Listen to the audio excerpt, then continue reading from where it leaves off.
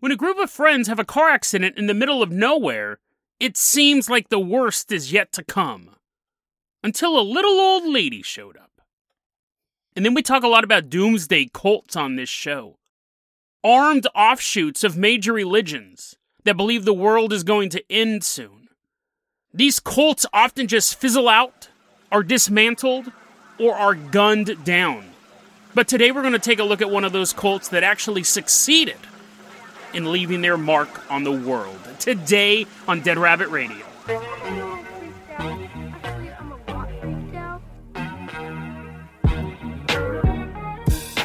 Hey everyone, welcome back to another episode of Dead Rabbit Radio. I'm your host, Jason Carpenter. I'm having a great day. I hope you guys are having a great day too. I hope you guys are having a lot of fun doing whatever you're doing. We got a really cool episode for you. So first off, let's give a shout out to one of our legacy Patreon supporters coming into Dead Rabbit Command right now. It's Mokushi. Everyone give it up to Mokushi. Yay! I think that's the first time I've ever shouted out yay during one of these introductions. So there you go, Mokushi. Mokushi, you're going to be our captain, our pilot this episode. If you guys can't support the Patreon, that's fine too. I totally understand. Just help spread the word about the show. There's flyers in the show notes if you want to print them out. Pass them around town. Tell your friends, tell your family, talk about it online. We also have a merch store. I always forget to mention that. So that's another way to support the show. Mokushi, I'm going to go ahead and toss you the keys to the Jason Jalopy. We're going to take a little road trip. We're leaving behind Dead Rabbit Command. We are headed out to Karelia, Russia. Mokushi's driving this beat-up old junker that we still drive around after, 696 episodes? Out to Karelia, Russia. Specifically, we're headed to the Vusko Lakes in Karelia, Russia. It's summer 1993. And it's nighttime. The stars are in the sky. The moon is looking down on Earth. It's jealous because it's got a bunch of cool people living on it. And there's a car full of tourists driving through the Vuska Lakes area. This car of tourists, we don't have the names of these people, so we'll say Benny is driving the car. I don't know how many people are in the car. I don't need to give them all names and backstories. But anyways, Benny is driving the car. We got Veronica in the passenger. I just said I wasn't going to do this, and I did it anyways. Benny's driving the car. I'll introduce the rest of the people if needed. Driving through the Vusko Lakes area. It's a magical place. Every time you pronounce it, it comes out differently. No one has figured out why that happens. And there's a car accident. So someone's like, great driving, Benny. And Benny goes, oh, Charlie, the guy sitting behind me. Charlie, you're always criticizing my driving. Literally backseat driving. But then Veronica, who was in the passenger seat, is holding her head, and she's like, oh, I don't feel so good. I banged my head against this thing in front of the car. The tree, she flies out of the car. She hits the tree. One of the people in the car is injured. And they have a concussion. So Benny, Charlie, and then the other people in the car, they have to take care of Veronica. This is 1993. This was back when cell phones were fairly rare. And I'm pretty sure in the Soviet Union they were non-existent. Well, at this point it was still Russia, but they still didn't have top-line technology. Vanessa, they're in the middle of nowhere. Her name changed due to the concussion. Now she's Vanessa. The point is that, let's back up here. The point is that a group of tourists got in a car accident and one of them got a concussion. Let's cut it down to its finest details. They see a little hut nearby. They see this little building off on the side of the road, and they're like, dude, we have to, go there. We don't have a cell phone. This car is all busted up. Maybe someone's living in the hut. Maybe they have a cell phone. Isn't that something that people who live in thatched houses tend to have? They take her to the hut, and there's this old lady, and she opens the door. Old woman's kind of motioning them in. So they bring Vanessa in, and they lay her down on the table. Or maybe a bed. It didn't say they laid her down somewhere, probably something more comfortable. They're knocking over the old lady's soup. They're all, get out of the way, hungry lady. We have this person to take care of. They lay Vanessa down, and the old lady walks up, and she doesn't say anything to anyone. She's just, tending to their wounds. Other people had, bumps and scrapes and things like that. And Vanessa could walk on her own. She just had a concussion. It's not that bad, but she was a bit of a drama queen. They made her carry her everywhere. And the old lady's tending to all of their wounds and stuff like that. And they'd be like, oh, das vidanya, lady. And she'd be like, no. She wouldn't want to talk to them. She's just cleaning out their wounds, putting goo, putting like old lady stuff on them. When I said that, I meant like, stuff that like a witch doctor would make, not like old women secrete something. Anyways, she's taking care of their wounds, and then all the tourists, Benny and Charlie and Vanessa, are like, oh, we're super sleepy. The other unnamed people, they get sleepy too, and they all fall asleep. And the old lady's just standing over them as they're like, The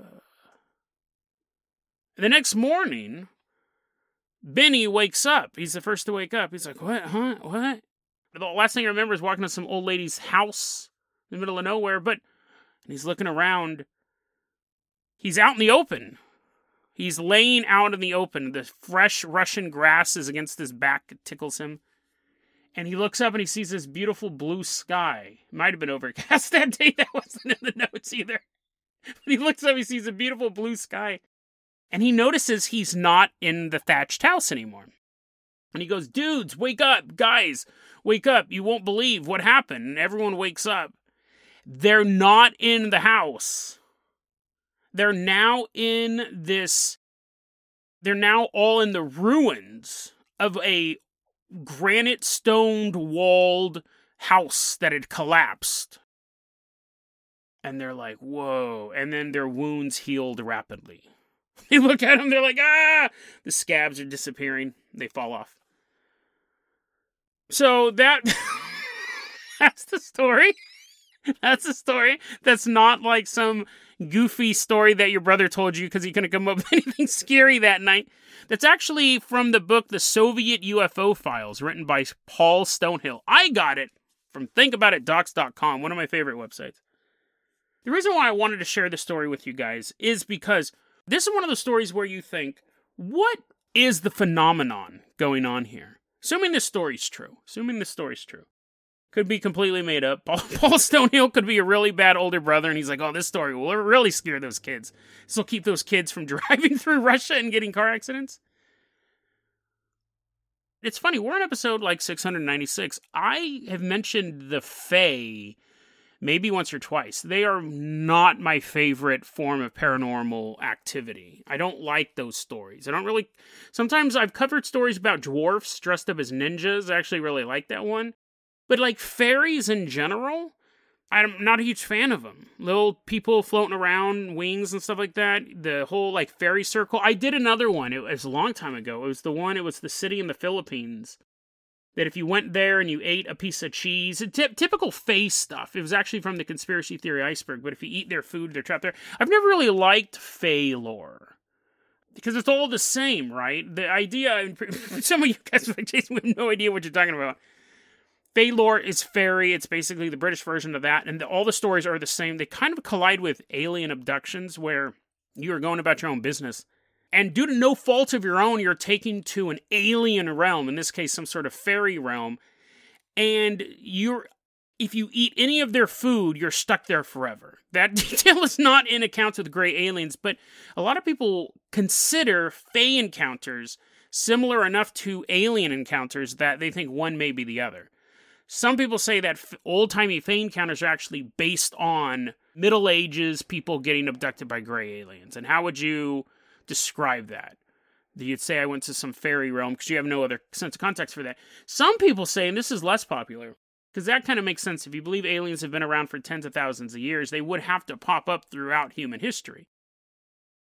Other people say that no, gray aliens are actually fairies. That will never catch on. I don't believe that will ever catch on, because it's just not intriguing enough. And I'm not a huge fan of the Fae, but when you read this story, I don't think of it as fairy. I don't think of it as any sort of fairy activity, although it does fall into those things, since I don't really like fairy stuff.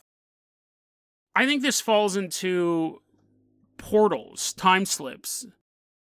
Because the fact that they saw the hut and they went in there at night, and then it's not like they were ever tempted to stay in this special realm. When they woke up, they were still in the same general area.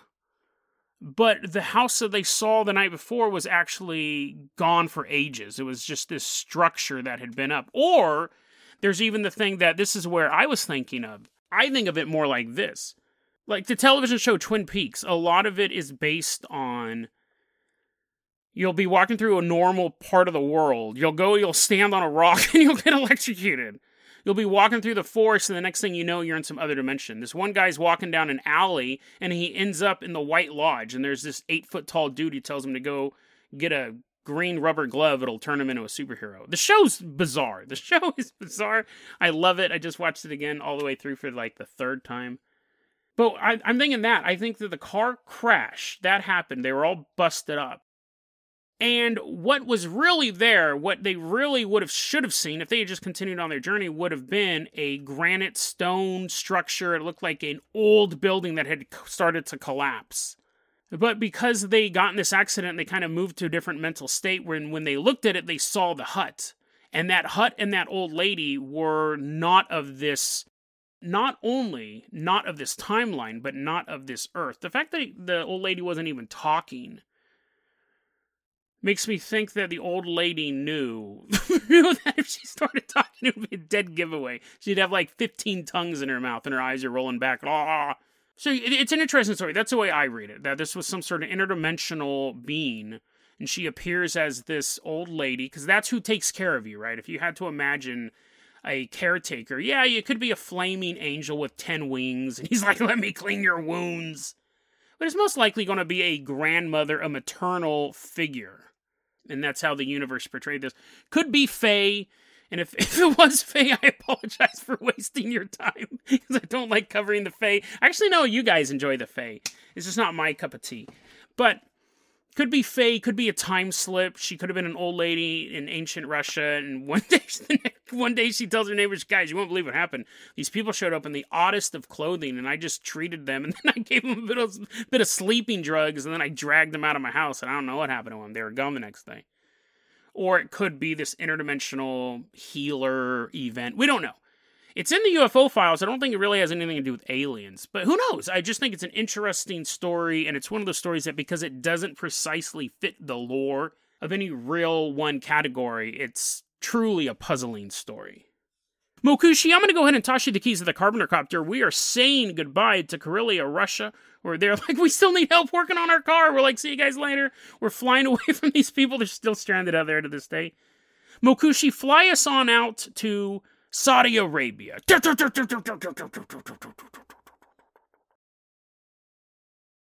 I was shocked when I found out that this story happened. I've mentioned it recently on this show. There's a website called Crazy Facts that I go to every day, and you just hit a button, it gives a random fact. It gives you a little dopamine hit when you learn something new. Plus, I found a lot of cool stuff from there. I was shocked this story was real. This sounds like it should have already been like at least a couple movies. We're in Saudi Arabia, specifically at the Great Mosque of Mecca. It is the home of the Kaaba. It is the direction that Muslims worldwide pray to. Once in their lifetime, a Muslim must make their pilgrimage to Mecca. This is... It's hard to overstate its importance in world religious history, especially in the Muslim religion. On November 20th, 1979, it's just a day like any other. The prayer services start at 5 a.m. There's 50,000 worshipers at the Great Mosque of Mecca. As people are sitting here praying, they start to hear commotion to their left, to their right. Off in the distance in the crowd, they see people jumping up. They see movement in the crowd. The prayer has been interrupted as 400 to 600 people are jumping up during the prayer. Men and women alike, throwing off their robes and brandishing automatic weapons. Panic immediately sets in. You have a crowd of 50,000 people packed into this area. And all of a sudden, orders are being shouted. You're standing there and you see someone with a weapon at the Great Mosque of Mecca where violence is forbidden. He points it at a local police officer and shoots him dead. There were police officers at the Great Mosque of Mecca, but because violence was forbidden, they only carried they only had these little billy clubs, right? So they could kind of push people out. If you're getting unruly, they could get you out of there. They weren't armed with weapons. And all of a sudden, you had 400 to 600 people. They were never able to figure out exactly how many people had infiltrated the Great Mosque of Mecca that day, Orders are being shouted. Everyone's freaking out. 2 police officers end up getting shot. People are pulling out chains. They were fully prepared to take over the mosque. They begin to chain the exits shut. And you're stuck there. At the time, the Great Mosque was being renovated. There was a worker up there. And he sees all of the stuff that's going on. He's able to get to a phone, starts calling for help, letting people know what's going on. That is when the phone lines are cut. This group releases most of the 50,000 hostages, because you really just can't keep control of that many people. But a couple hundred are kept behind. As thousands and thousands of hostages are running out of the area, this group is putting snipers in the minarets that surround the Great Mosque of Mecca. They now have complete control of the area. But who are they? They are followers of a man known as Muhammad Abdullah al-Qahtani. He was believed by his followers to be the Mahdi, or the Redeemer. He's basically a figure in apocalyptic Muslim belief. He was a man who is going to come to earth before the final days, before Jesus comes back and begins to destroy the evil of the world. The Mahdi would come and be the Redeemer before this process.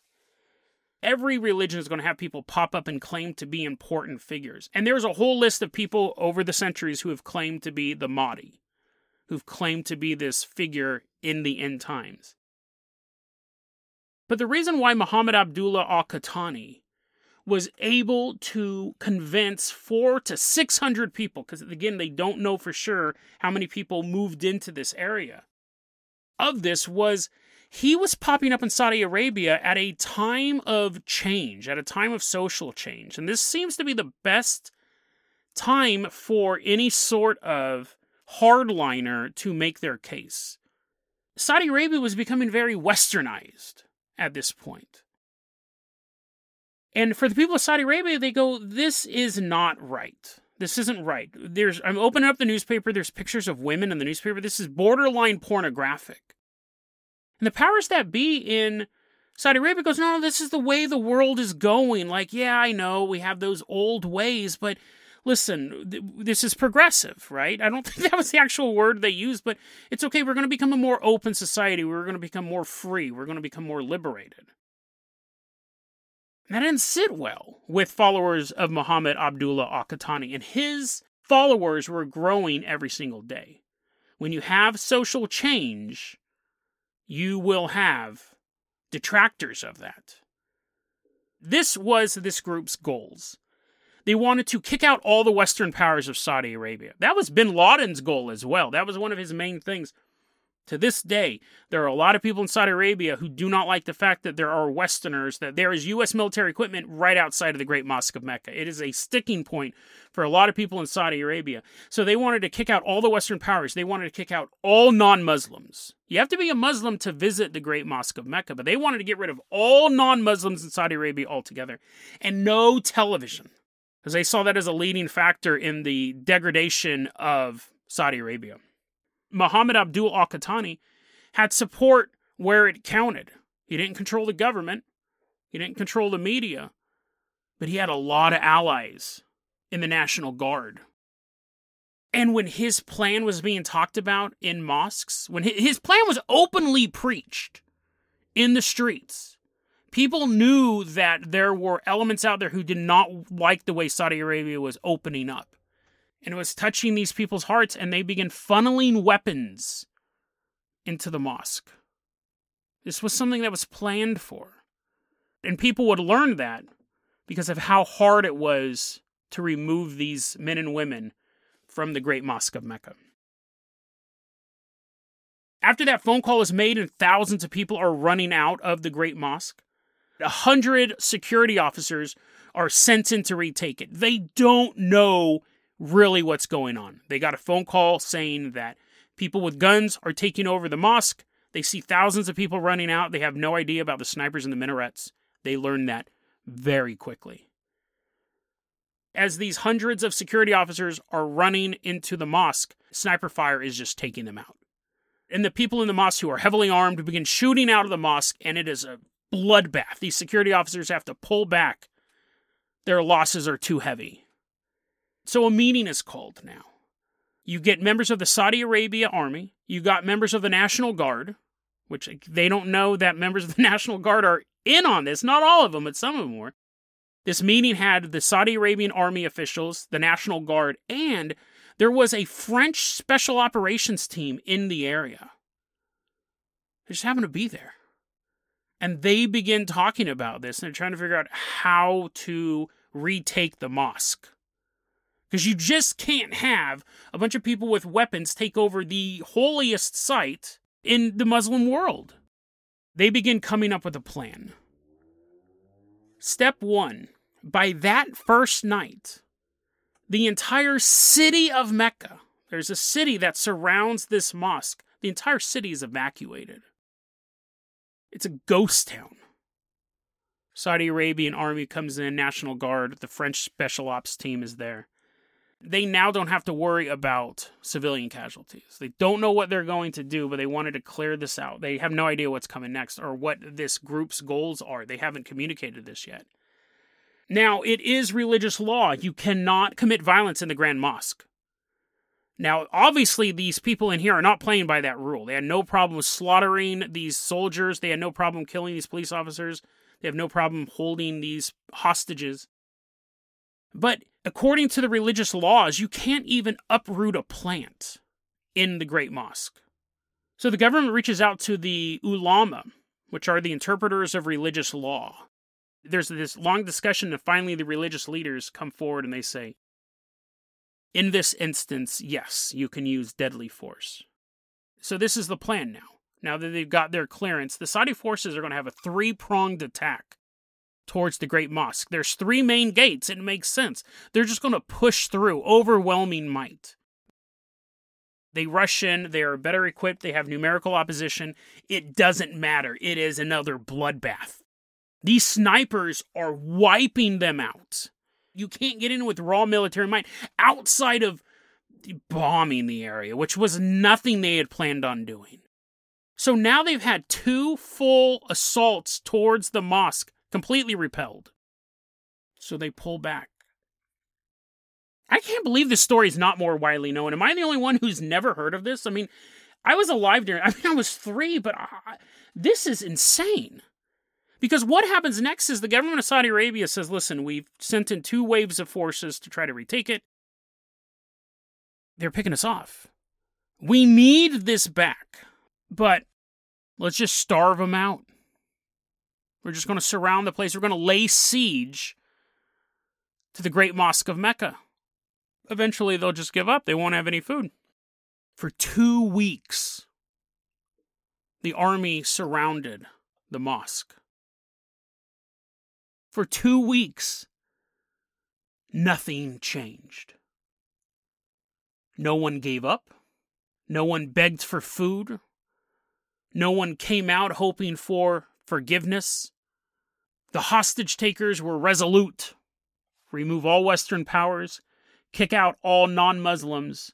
Remove television. We need to return to the old ways. At this point, it's become incredibly embarrassing for the government of Saudi Arabia. And you have the Saudi king Khaled. He's watching this whole thing, and he's seen the holiest site has been taken over on his watch. He can't break the back of these hostage takers. What is he going to do? 2 weeks is too long. He orders a final assault. We have to go in. Casualties be damned. The Saudi Arabian government calls the special forces, the French special forces, and say, we know you guys, this is what you do for a living. This is what you literally do for a living. You break into places and take them over. We want you to join us on this raid. However, you can't enter the Great Mosque of Mecca unless you're a Muslim.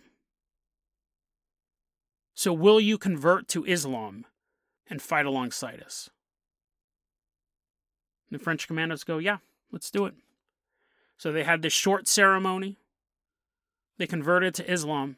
They geared up along with their Saudi Arabian army compatriots, and they headed off towards Mecca. The Grand Mosque of Mecca apparently has tunnels underneath it, which would kind of be a no-brainer if you were going to infiltrate an area. It seems the reason why they weren't using these tunnels in the first place was because you couldn't... Originally, they were just trying to send a bunch of people in. They were trying to invade it like you would any fort. So you just send in a mass amount of people, you'd overwhelm them with numbers. Hopefully, you could just overpower them and save hostages. When they start using these tunnels, they know that the combat is going to be very close quarters and extremely high casualties for even the hostages. Because when they're getting in these tunnels that take them underneath the mosque, the special forces and the Saudi Arabian army get into their positions. And the first thing they do, they begin to pump gas into the tunnels. They begin to pump knockout gas into the tunnels. So that way, anyone who is posted in the tunnels, because most likely the hostage takers know about them, they're going to get knocked out. The special forces move through these smoke-filled tunnels. They get underneath the mosque itself, and they begin drilling holes through the floor. And then throwing grenades up into the mosque. Grenade after grenade after grenade is popping up through these holes. Nobody knew what was going on in the mosque. And this is why this was not the best plan. You had insurgents and hostages who had been kept away from their loved ones for 2 weeks, sitting there, and a grenade would roll towards them and explode. Grenades just being lobbed blindly into the mosque. The rebels start to try to regroup. They didn't expect this. You know that there's tunnels underground, but you don't expect grenades to come out of them. They try to regroup. At this point, they're trying to get out of the mosque. And as they're running through the courtyard, they are now being shot on sight. During this chaos, snipers begin to panic. They begin missing their shots. They begin to try to retreat. They are also killed. Most die at the scene. Some are captured, and a few escape into the empty city of Mecca, still abandoned. For days, small gun battles erupted across the city, as military forces were tracking down these dudes, killing them on the spot. These numbers are debatable, but the generally accepted number, some people say these are too small, but general accepted number is, on all sides, military, insurgent, and civilian, 300 people were killed over the course of this event, and 1,000 people wounded. But there are people who believe the number is much higher, because they don't even know how many people had come into the mosque. They said 400 to 600. They don't have an accurate count. 68 of these insurgents who were captured were actually taken to different cities across the country and publicly beheaded. King Khaled wanted to make it known that this is what happens if you follow the path of extremism. He could have executed them all in a single location, but no, he wanted to make it known across the country. He had these 68 people taken to all these different cities, and they were publicly beheaded. But how this story ends is actually the most fascinating part of the story. Because I'm telling you this story about women appearing in newspapers and Saudi Arabia becoming more westernized and more progressive, and you're listening to it like I was reading it, and I thought, but wait a second. That's not Saudi Arabia today. Saudi Arabia is, I just read in the news today, Saudi Arabia executed a kid. He took part in an Arab Spring protest when he was 17 years old. And they arrested him when he was 23, and they cut his head off about 2 days ago. They said they found a photo on his phone that was obscene. And he did the whole Arab Spring thing when he was 17, which was years ago. They chopped his head off yesterday. And you're looking at this stuff, and you're like, wait a second. Saudi Arabia, I mean, it's probably a fun place to visit, right? But I wouldn't say it's westernized. I wouldn't say that it has like these... the WWE had a hard time wrestling over there.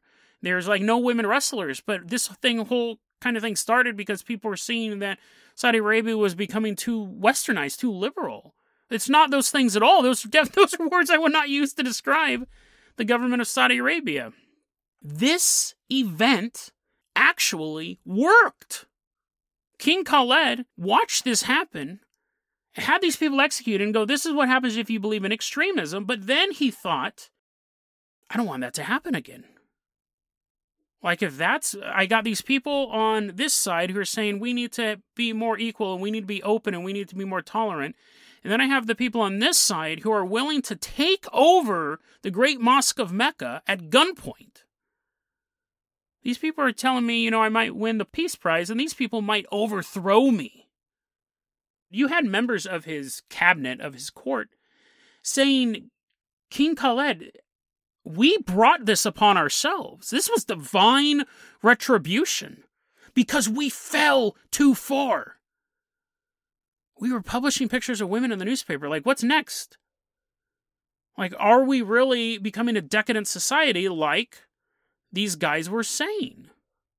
So King Khaled actually looked at this and said, maybe they're right. Let me read you a quote from a book called Inside the Kingdom, Kings, Clerics, Modernists, Terrorists, and the Struggle for Saudi Arabia, written by Robert Lacey. Quote, those old men believed that the mosque disaster was God's punishment to us because we were publishing women's photographs in the newspapers, says a princess, one of Khaled's nieces. The worrying thing is that the king probably believed that as well. Khaled had come to agree with the sheiks. Foreign influences were the problem. The solution to religious upheaval was simple. More religion, unquote. One of the things that grew out of this ruling was the Committee for the Promotion of Virtue and the Prevention of Vice, which was basically a religious policing force. They would drive around, they would famously make sure that women were wearing the proper dress code, that there was gender segregation in public spaces. Most controversially, one of the things they did, this sounds insane, on March 11th, 2002, there was a burning school in the city of Mecca. This elementary school is on fire. And these schoolgirls were trying to run out of the burning school. The religious police wouldn't let them. There has to be more to the story. But apparently, they wouldn't let them because they weren't dressed in the headscarves and the black robes. And they didn't have a male guardian with them. They couldn't do this. So they weren't letting them escape from a burning school. That's insane. 15 girls died and 50 were injured in this fire. There's actually widespread outrage over this. And they're like, we're just doing our jobs. They're not supposed to be outside with headscarves. The school was on fire. So these groups like this were empowered by the mosque seizure. There's a difference between saying, let's slow down social change, and another thing by not letting girls escape a burning school unless they go back to get their headscarf, which is probably on fire itself. So it went from a society that was becoming more open, which there were people in Saudi Arabia who didn't like that, to becoming something that was almost a parody of conservative beliefs. I mean, that's just absurd. Fascinating story. I think there's a thing when we look at history, we always see it as a march in one direction, but it never, ever is. Nick Bustin Gustin asked me, he's a Patreon supporter, if you don't know who that guy is, Nick Bustin Gustin asked me a question for my 3rd anniversary special. I didn't get to cover it on the show, but what's a conspiracy theory? I don't remember the exact question, but it's something like, what's a conspiracy theory that's unpopular that you believe? And I say this all the time, and people always argue with me on it. But I say this all the time. I go, we are maybe 2 weeks to a month away from, at best, a crackdown, at worst, a genocide at any given time. I believe that at any moment in human history, something so bad can happen. A meteorite strike, a massive plague, huge economic downturn, and people will immediately look for someone to blame. And they will beg their leaders to do something about it. Now, a lot of people don't agree with me on that. a lot of people have a little more hope in the human race or faith in themselves that they would try to stop that. People were pulling their neighbors out of their house and beating them with clubs. But I do think we're that close. I'm an optimist, too. That's why I'm giving it 2 weeks to a month. And I think stories like this go to show that. Like, it's just crazy to think that this event changed the course of an entire nation. At the end of the day, people are fearful, and people hate how much they're afraid. I think this story just highlights how fragile the social contract is between people and their government, and people and their religion. Any religion. This can happen with any religion out there. When people are afraid, people demand answers. They demand help. Even if that comes at the expense of other people's freedoms. We have seen it throughout human history. And if you think for a moment that we as a species are past that sort of primal fear, you really haven't been paying attention. And it could pop up again. It will pop up again. The question is, what will you do when they come for your neighbors?